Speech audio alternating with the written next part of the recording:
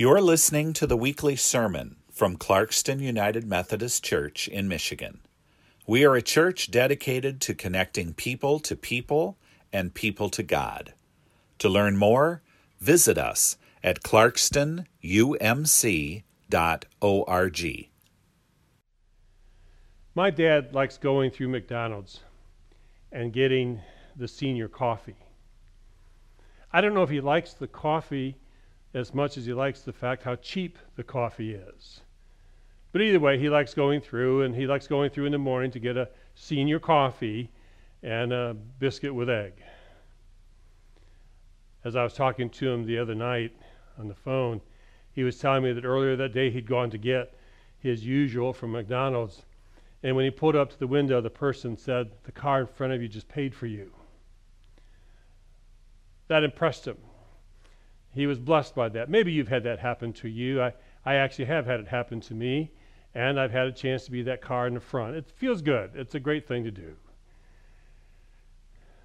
But there are also acts of generosity and compassion that really require a lot more. And it's sort of mystifying to consider, how would someone do that? Matt Jones, a man who lives in Petoskey, Michigan, father of 5 children, back in 2008, became aware of a need, to which he said yes.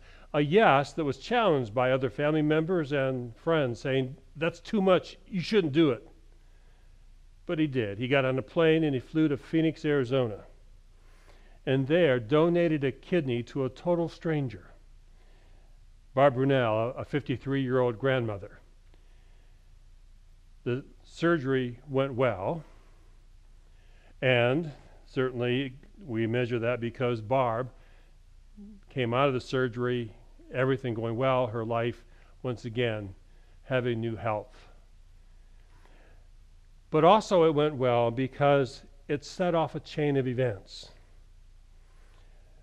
Barb's husband, Ron, had wanted to donate a kidney to his wife, but his kidney did not match up well for the transplant.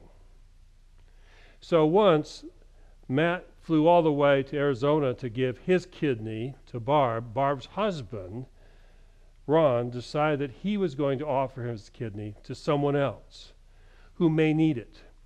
And over a period of time, he was matched, actually fairly quickly after his wife's surgery, to another person who needed a kidney. This person was in Toledo, Ohio. So Ron, the husband of Barb, who received the transplant from Matt, flew to Ohio to give his kidney to Angie. And Angie received that kidney, who had been on dialysis 3 times a week for 11 years. And that surgery went well. And the chain continued with now Angie's mom choosing to do the same thing. She offered her kidney to someone who would need it. A match was made, and on it went. That first generous act of Matt to offer his kidney to a total stranger set off a chain of donations to people who needed kidneys that, last count, at least went to 10 people, all receiving kidneys from people they had never met before, but from people who were motivated out of the generosity of the person who had blessed their family member. Now, you want to talk about changing lives. You want to talk about being motivated to be able to offer something.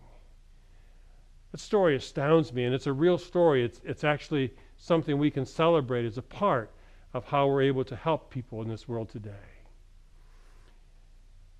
This act of generosity is motivated not out of self-interest, not out of moral obligation, but out of something much deeper. And I think we begin to discover what that is as we take a look at the story of the Good Samaritan. Now again, I know this is a story that most of us know well. Even people who are not church, who are not religious, know the term being a Good Samaritan, maybe can tell part of the story. We know that this story takes place in the time of Jesus on the road from Jerusalem to Jericho. This is that road. Now, as you look at it here, we're looking at the road somewhere in the in-between towards the end of the journey. When it comes out of Jerusalem, Jerusalem itself being fairly blessed with water and relatively compared lush surroundings, a person who leaves Jerusalem then travels towards an arid land. And this road is about 18 to 20 miles long. So in the story, we have the context that it occurs on a road 18 to 20 miles long. It occurs in a desolate area, in an arid desert area, a place that would have been very difficult to travel, and a place in the time of Jesus that was rife with violence, robbery. It was a place where people tried to travel together in caravans, but once in a while, as in the story that Jesus tells here, this man went alone. Now, we know that what happens in this story is the arrival of different characters to this man who was so put upon. First, of course, were the robbers who came upon him, who beat him up, who stole from him, and left him to die. And then we have, in order, the priest and the Levite, both, as you know, pass by the other side. They don't want to have anything to do with it for all the reasons we could begin to try to guess. But they were afraid that maybe the robbers were still around.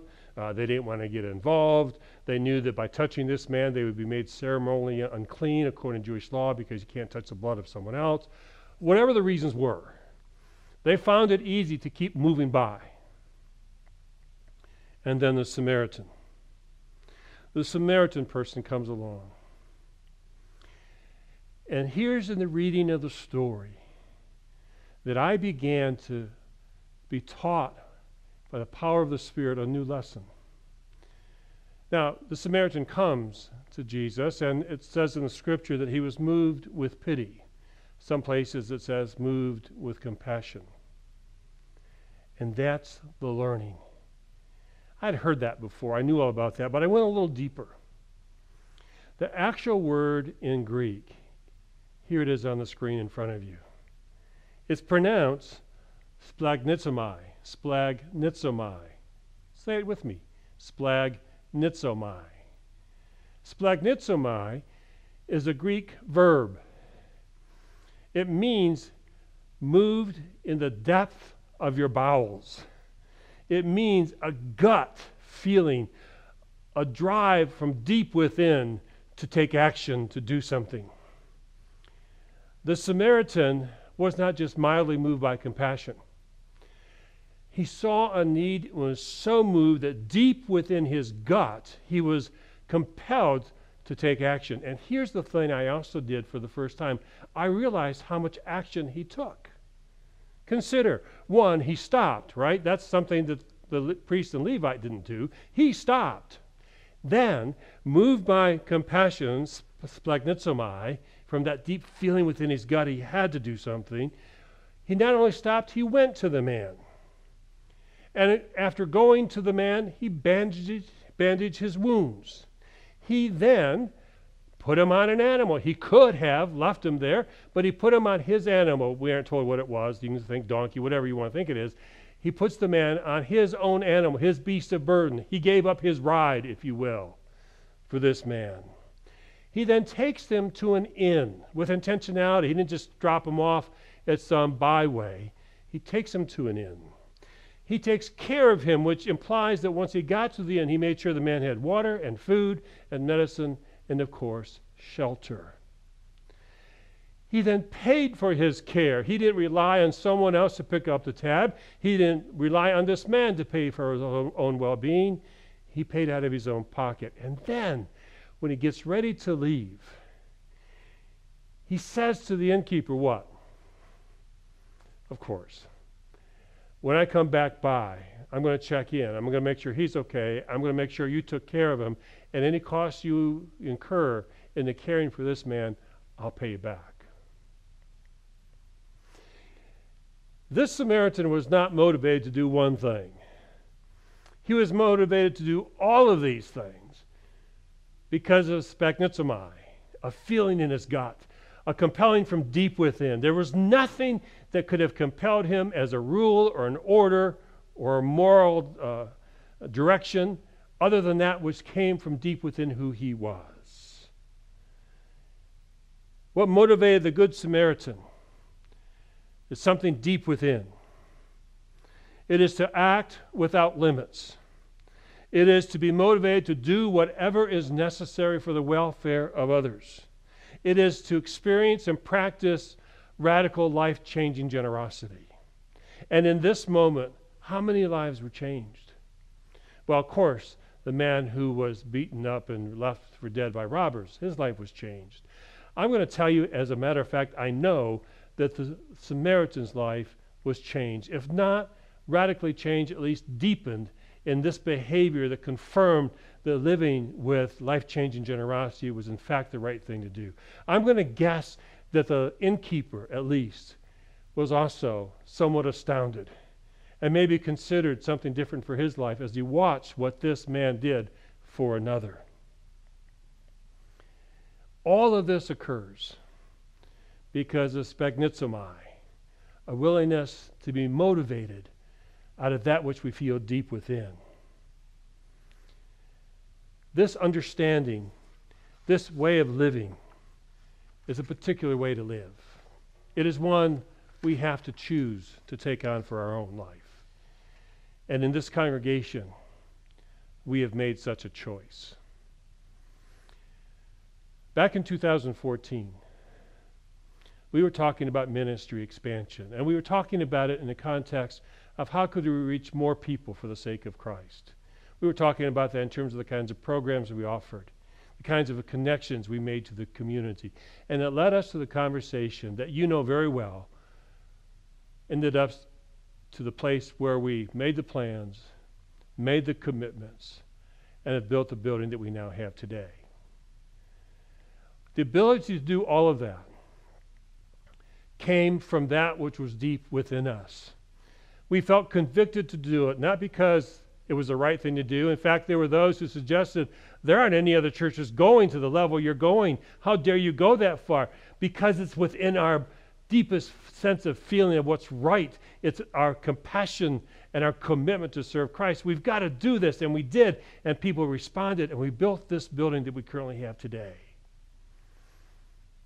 Just this past week, I spent time writing thank yous to those who are continuing their contributions to the building fund to make sure that we're able to take care of the remaining debt. So we'll be debt-free not too far into the future and continue to expand ministry. We are also continuing to recognize that this building, right before we went into COVID, was already becoming a community center where people knew they could come and find care and compassion, to discover that there was a heart of a church that wanted the best for them, because deep within our hearts we knew that's what was right. Now, we come to this moment, and I'm sure some people have thought, I know some people have thought, why did we spend all that money? Why did we put all that effort into making that building? It's sitting there pretty empty right now. Well, yes. Although I would admit it's starting to have a little bit more stirring within, and plans are underway for us to continue to try to find ways to open it up further. But we're always going to do so out of the stirring within our heart and deep within our gut, to make sure caring for others is at the heart of what we do, which includes keeping it closed until we are certain that we can open it up and offer it with certainty that people will be safe when they come in. And here's the other thing. Yes, it's been shut down for a while. And yes, we're all trying to figure out what the future holds, but we know this. This building, in the heart of this congregation, is ready when the moment comes, when we open up, to immediately launch ourselves into once again being a place that people can come to, and that goes out into the community, offering to be in service, to care for others, to offer programs that change people's lives, to help them live holy, connected lives. That's who we are, because it's within our gut. It's who we are. And while we go through this time of challenge, that feeling doesn't change. We don't have to give up on that vision or that understanding, because right now that remains true. The external cannot take that away. Now, back when we began to talk about all of this. We talked about it in ways of thinking of our heritage. John Wesley was motivated as one who had great thoughts, but didn't have faith in his heart. Finally got to a place after time of self-examination and conversation with others and openness to God, where on a particular night he felt his heart strangely warmed. And in that moment, his mind of faith and his heart of faith became connected, sphagnitzomai, and he had to act. He had to do something for Christ, and he did, which led to the creation of the Methodist movement. That's who our forefather was. It's the heritage that we have received, and it's a heritage of this congregation going back to its very beginning. So now we claim as a core value life-changing generosity. Not because it's new, but because it's become clear to us in a new way.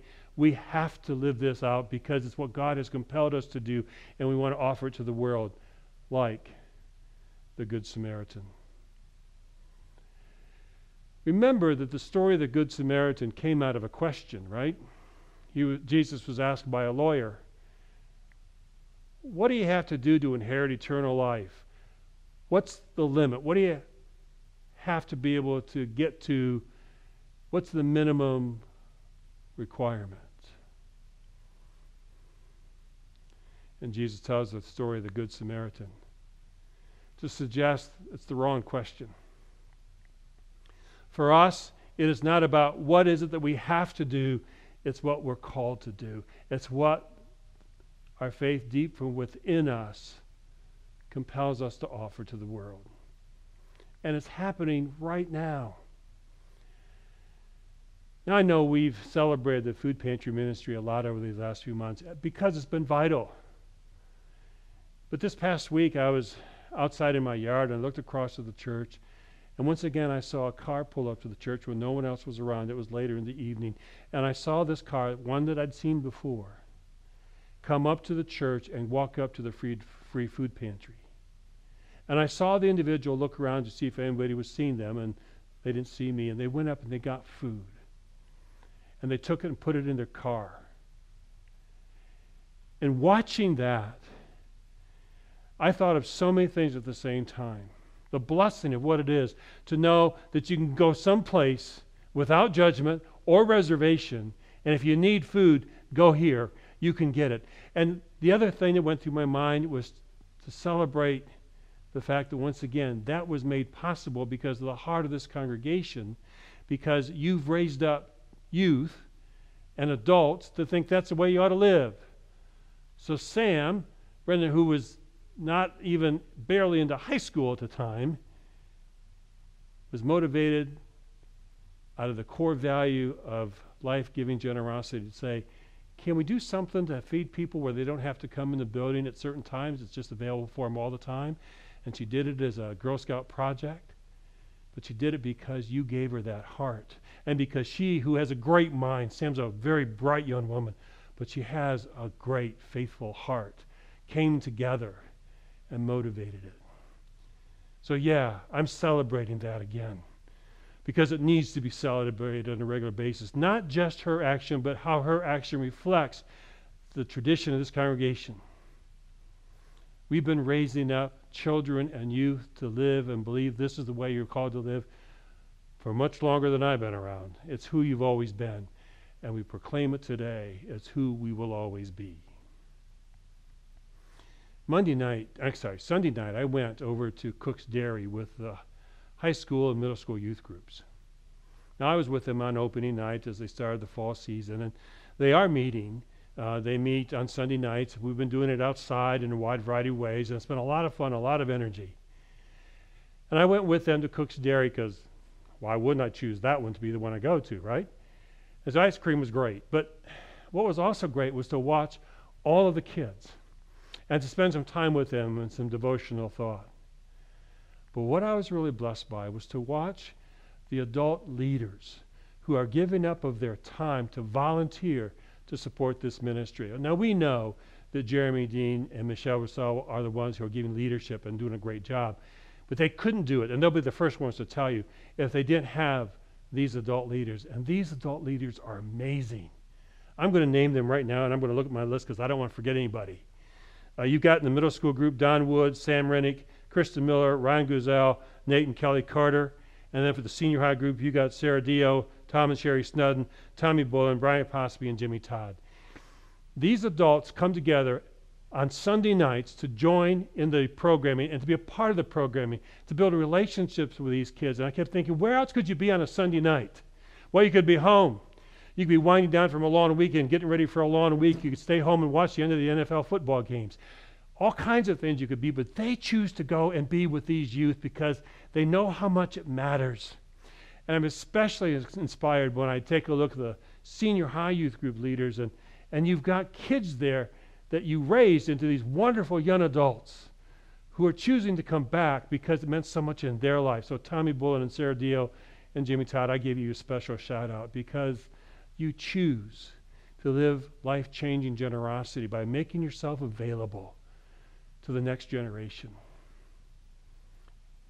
We get to choose how we live. We can choose to stay frustrated. In fact, I've been talking with people, and can I be honest with you? I have felt my own self. A little bit of the frustration of how long this has gone on and how long it might go on. Have you? I've even heard people say, I'm really done with this. I'm done with having to put up with what I have to put up with. Aren't we all? But we get to choose whether or not we will give over to the frustration and despair, whether we'll pull ourselves within, or whether we will be those who live with the generosity that comes from guts that are compelled out of faith and love of Christ.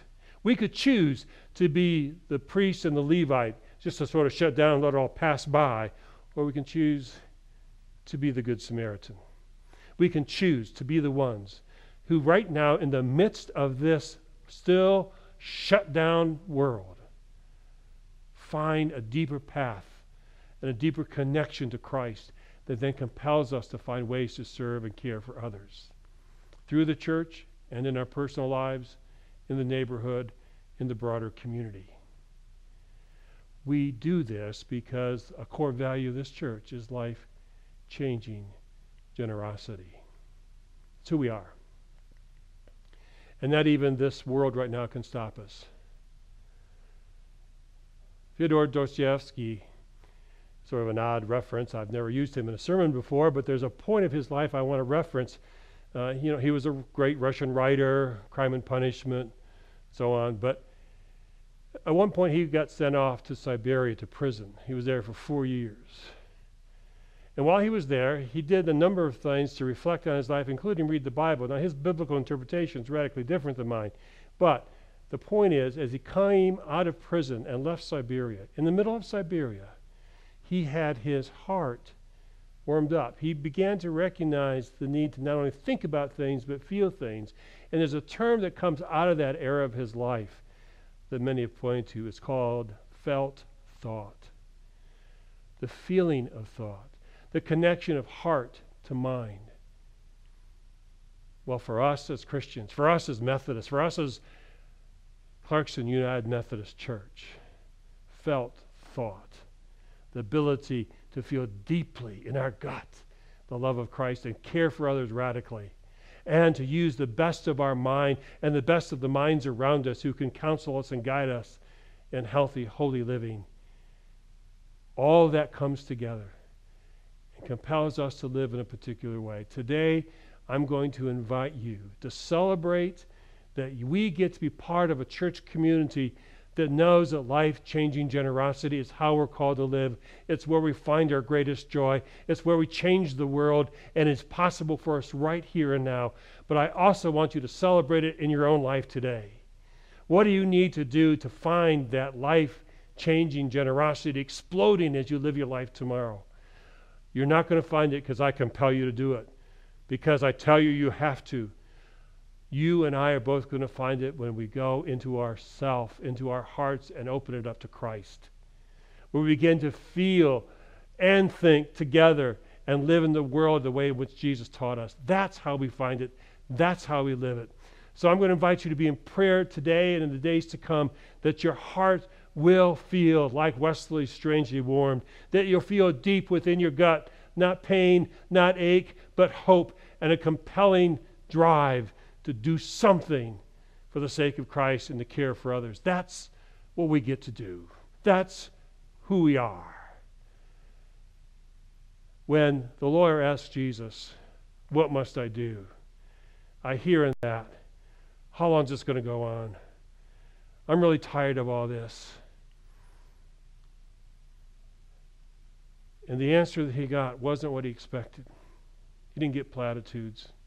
He didn't get the base minimum of what you have to get away with. He was told a story of the Good Samaritan that said, your question's wrong. Here's the real question. As the way in which Martin Luther King Jr. said it, it's not what must I do, it's what happens if I do nothing. What happens if I don't put myself out there for others? What happens to the other? And how will my own life be diminished? No, the right question is this. What do I get to do? What's possible that I could do for others, for God? How can I be more present in this moment? How can I be open and allow the stirring of Christ to be so filled within me that I'm compelled, spagnizomai, to go do something for the world? May we live out this core value. May we celebrate how it comes from our inner being and defeats everything on the external that would say, now's not the time. Jesus said to the one who was questioning, you want to know what to do? Be like this guy, spagnizomai, and go and do likewise.